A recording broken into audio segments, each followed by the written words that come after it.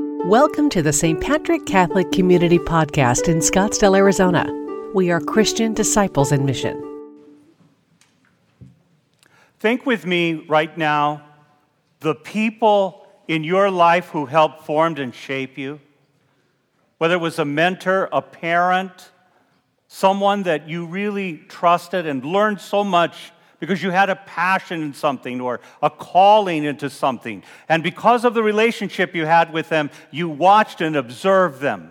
And you became a little bit like them as you learned from their mistakes, but you also learn from their words of wisdom, their actions. And that happens over a long period of time. Sometimes it could be maybe a quick encounter, and for other times can be a long relationship of giving us values and ethics and morals and good wisdom in life. You know, for me, before I was ordained, I wanted to be a radio play-by-play person. My friends used to say, "You have a voice made, or a face made for radio." And I said, "All right, okay, I'll try it." But I had this great desire. And I remember as a boy hearing a sportscaster from Albuquerque, Mike Roberts. He was the voice of the New Mexico Lobos in sports and also the Albuquerque Dukes in AAA baseball. And that was a 50,000-watt station. And I used to listen to him and mimic him and learn from him. And I got to meet him one time. I also was a fan of Al McCoy and still am, for the Phoenix Suns. And I got a chance to meet him a couple of times and tell him I was one day wanted to be a radio play-by-play person. He was so kind to me. And it's amazing. Al McCoy's about this big, but he's got the voice of God. It's just like, is that the same person? Wow, But both of them, I entered into relationship with them through the radio. I learned from them, and if they ever gave interviews or read articles, I read up on them, and I wanted to know everything what it was to be a radio play-by-play person. In fact, at the College of Santa Fe, which was the college I lived at for the seminary, as we went to that college there, they had a basketball team, the Knights, and they were NAIA, the same as Grand Canyon at that time. And they had a little booth up there, and the seminarians and I got a tape recorder. You kids won't know what a tape recorder is. And we had a microphone, and I got to broadcast the game, and the guys helped made stats and commercials, and I had halftime guests, and I did that for a couple of times for fun. And boy, that was just a great thing to learn from these guys what it means to be a broadcaster, the tricks of the trade, but also how to be a good one as well. And my emphasis was always on priesthood. And of course, needless to say, there were different men that were great influences in my life. Father Michael Grady, who some of you might know of, gave me my first communion because Duncan, that little town, was the mission of Morenci and of Clifton. And so he would come down every once in a while, and I got to know him. Father Henry Wazalewski, both great guys. I was Father Wazalewski's altar boy at 6 years old. And just the way that he treated me, because our family was involved. We moved to Safford, and Monsignor Rosenzweig was so good with me and knew that I wanted to be a priest one day. And there were other associates that were there, but I remember a Father William Reed, a little older guy, but he was the associate. And I would cross paths with Father Reeds in a way because when he died, he was the pastor of St. Charles Borromeo in Peoria, and I succeeded him. A fourth grader, huh? Being able to meet Father Reed, and then I'm the one that replaces him after he goes home to the Lord. Other priests that were Monsignor Dunphy and Holbrook, along with Father McNeil, really instilled with me youth and enthusiasm. And Father Dunphy made me in charge of, as a young kid, of the altar servers. And he knew I used to like to play Mass at home with my brothers and sisters. So he always gave me a box of unconsecrated hosts to take home to play Mass with.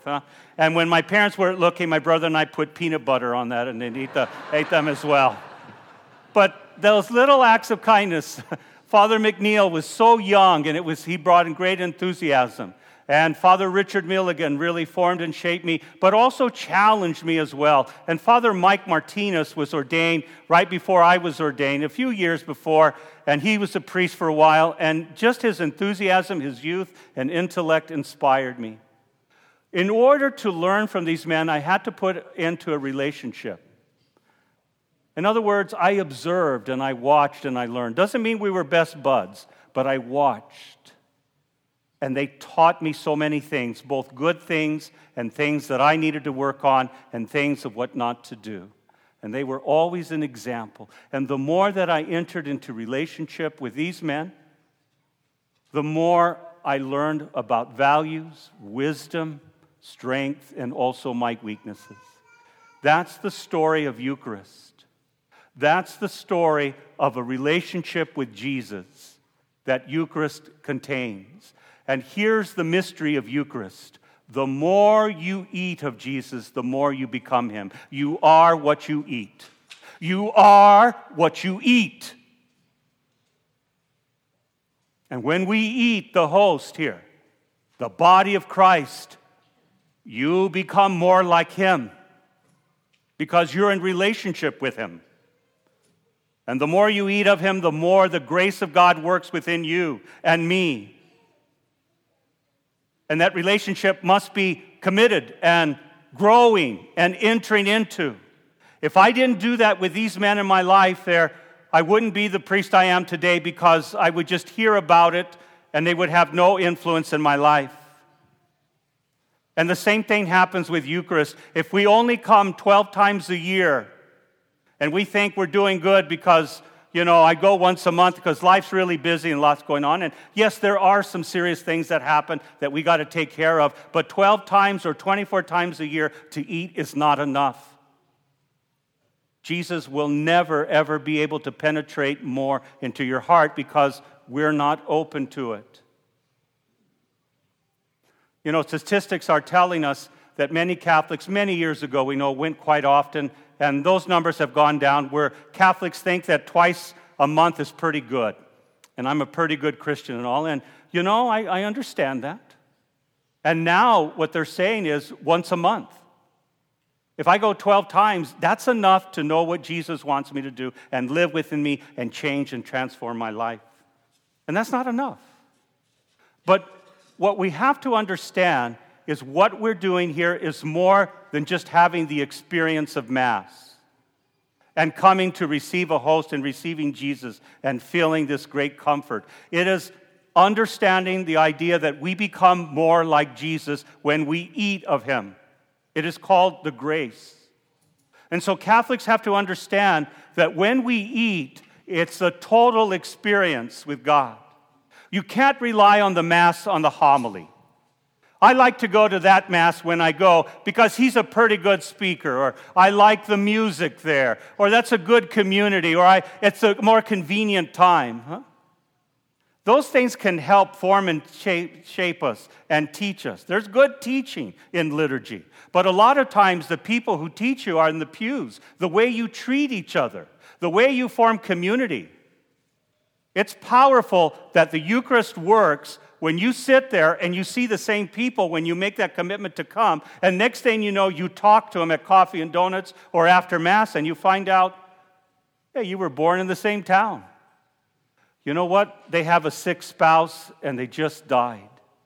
And some of the most powerful relationships in this parish are when fellow parishioners sit together and they visit each other.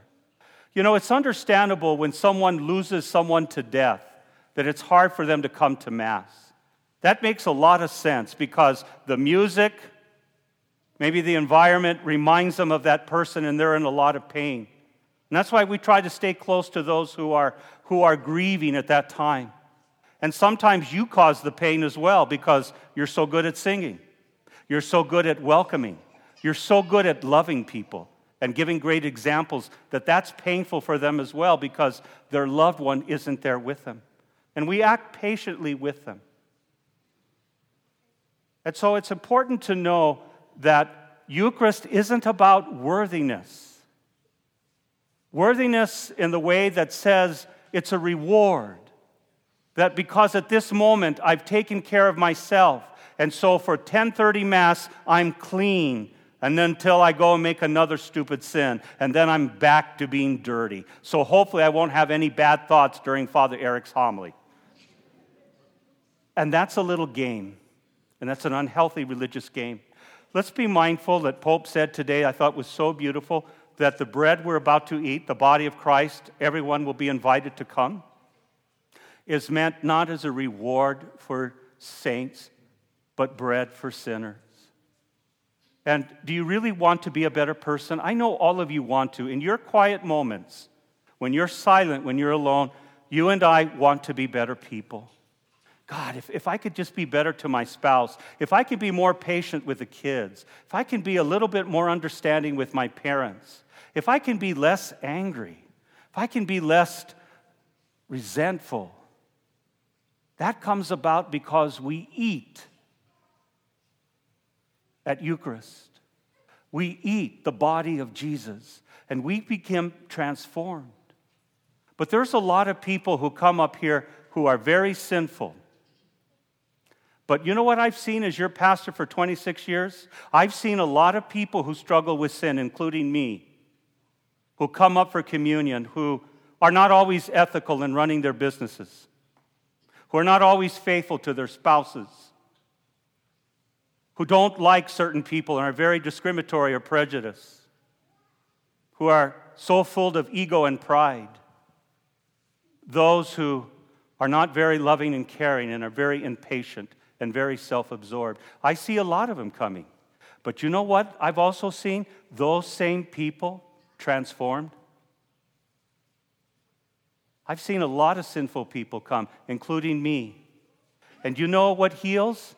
Is the body of Christ. I have to tell you, I like to think I'm a good preacher, but I don't think I changed your life. I think Eucharist did. I appreciate when you say, God, that was a good homily. God, I need to hear that. Thank you. I don't live for it, but thank you. But you know what? That's what really changed you. I've seen real transformation where people who couldn't stand foreigners come here all the time, and they told me that, and one day they wake up and go, you know what? I don't want to be that way anymore. I've heard people who struggle and are so self-absorbed, so self-centered, so narcissistic in their lives, and one day, because of that bread, and because they became what they ate, they became some of the most giving people I've ever met. I know some people who struggle with faithfulness in all types of relationships. And yet somehow God touches their life and helps them through those moments. Do we sometimes fall back into sin? Yeah.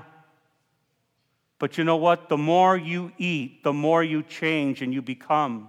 And without a relationship, without hungering for that bread of life, without saying Jesus will transform me if I keep being in a relationship with Him, you'll never change. You won't. You can read all the intellectual books, read all of great biblical scholars. You can be alone in your room and read scriptures, and those things help. But if you really want the grace of transformation, it's found at the table. And your life's changed and transformed. And so this is bread for sinners. This is bread at any time that you can come. Proper worthiness is being aware of what you're doing. The worthiness that's misunderstood is that you have to earn it. Worthiness means like, wow, I'm doing something important. You know, I've seen people over the years who didn't dress well for Mass. I never shamed them. I never belittled them or made them feel guilty, even though they wore a Dallas Cowboy shirt to Mass. I don't like that. I had to bite my tongue many times. But you know what happened one day because they came? They just started dressing different. Those who constantly are late, some have to be late for serious reasons, and it's hard because they have, children or family together. It's just difficult, but I'm glad they're here. But one day they just say, this is the most important thing I do. I'm here early. And that's a commitment. And that happened over time, not because I gave a great homily or Paul sang a great song or you had great coffee and donuts.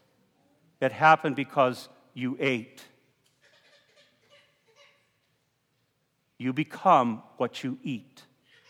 So if you are serious about being an authentic disciple, if you are serious to have meaning in your life, if you are serious that you want to be a better person, if you are serious that you want to get rid of things that make you sad and unhappy and that are not meant for you, that's where you go. You become what you eat. 12 times a year is not enough. It will not be enough to change you. 24 times a year is not enough. Doesn't mean it can't happen, but that's going to take a lot longer. Be aware of what you're doing today, my friends. Become what you eat when you come to the table of the Lord. Thank you for listening to the St. Patrick Catholic Community Homily Podcast. We are Christian disciples in mission,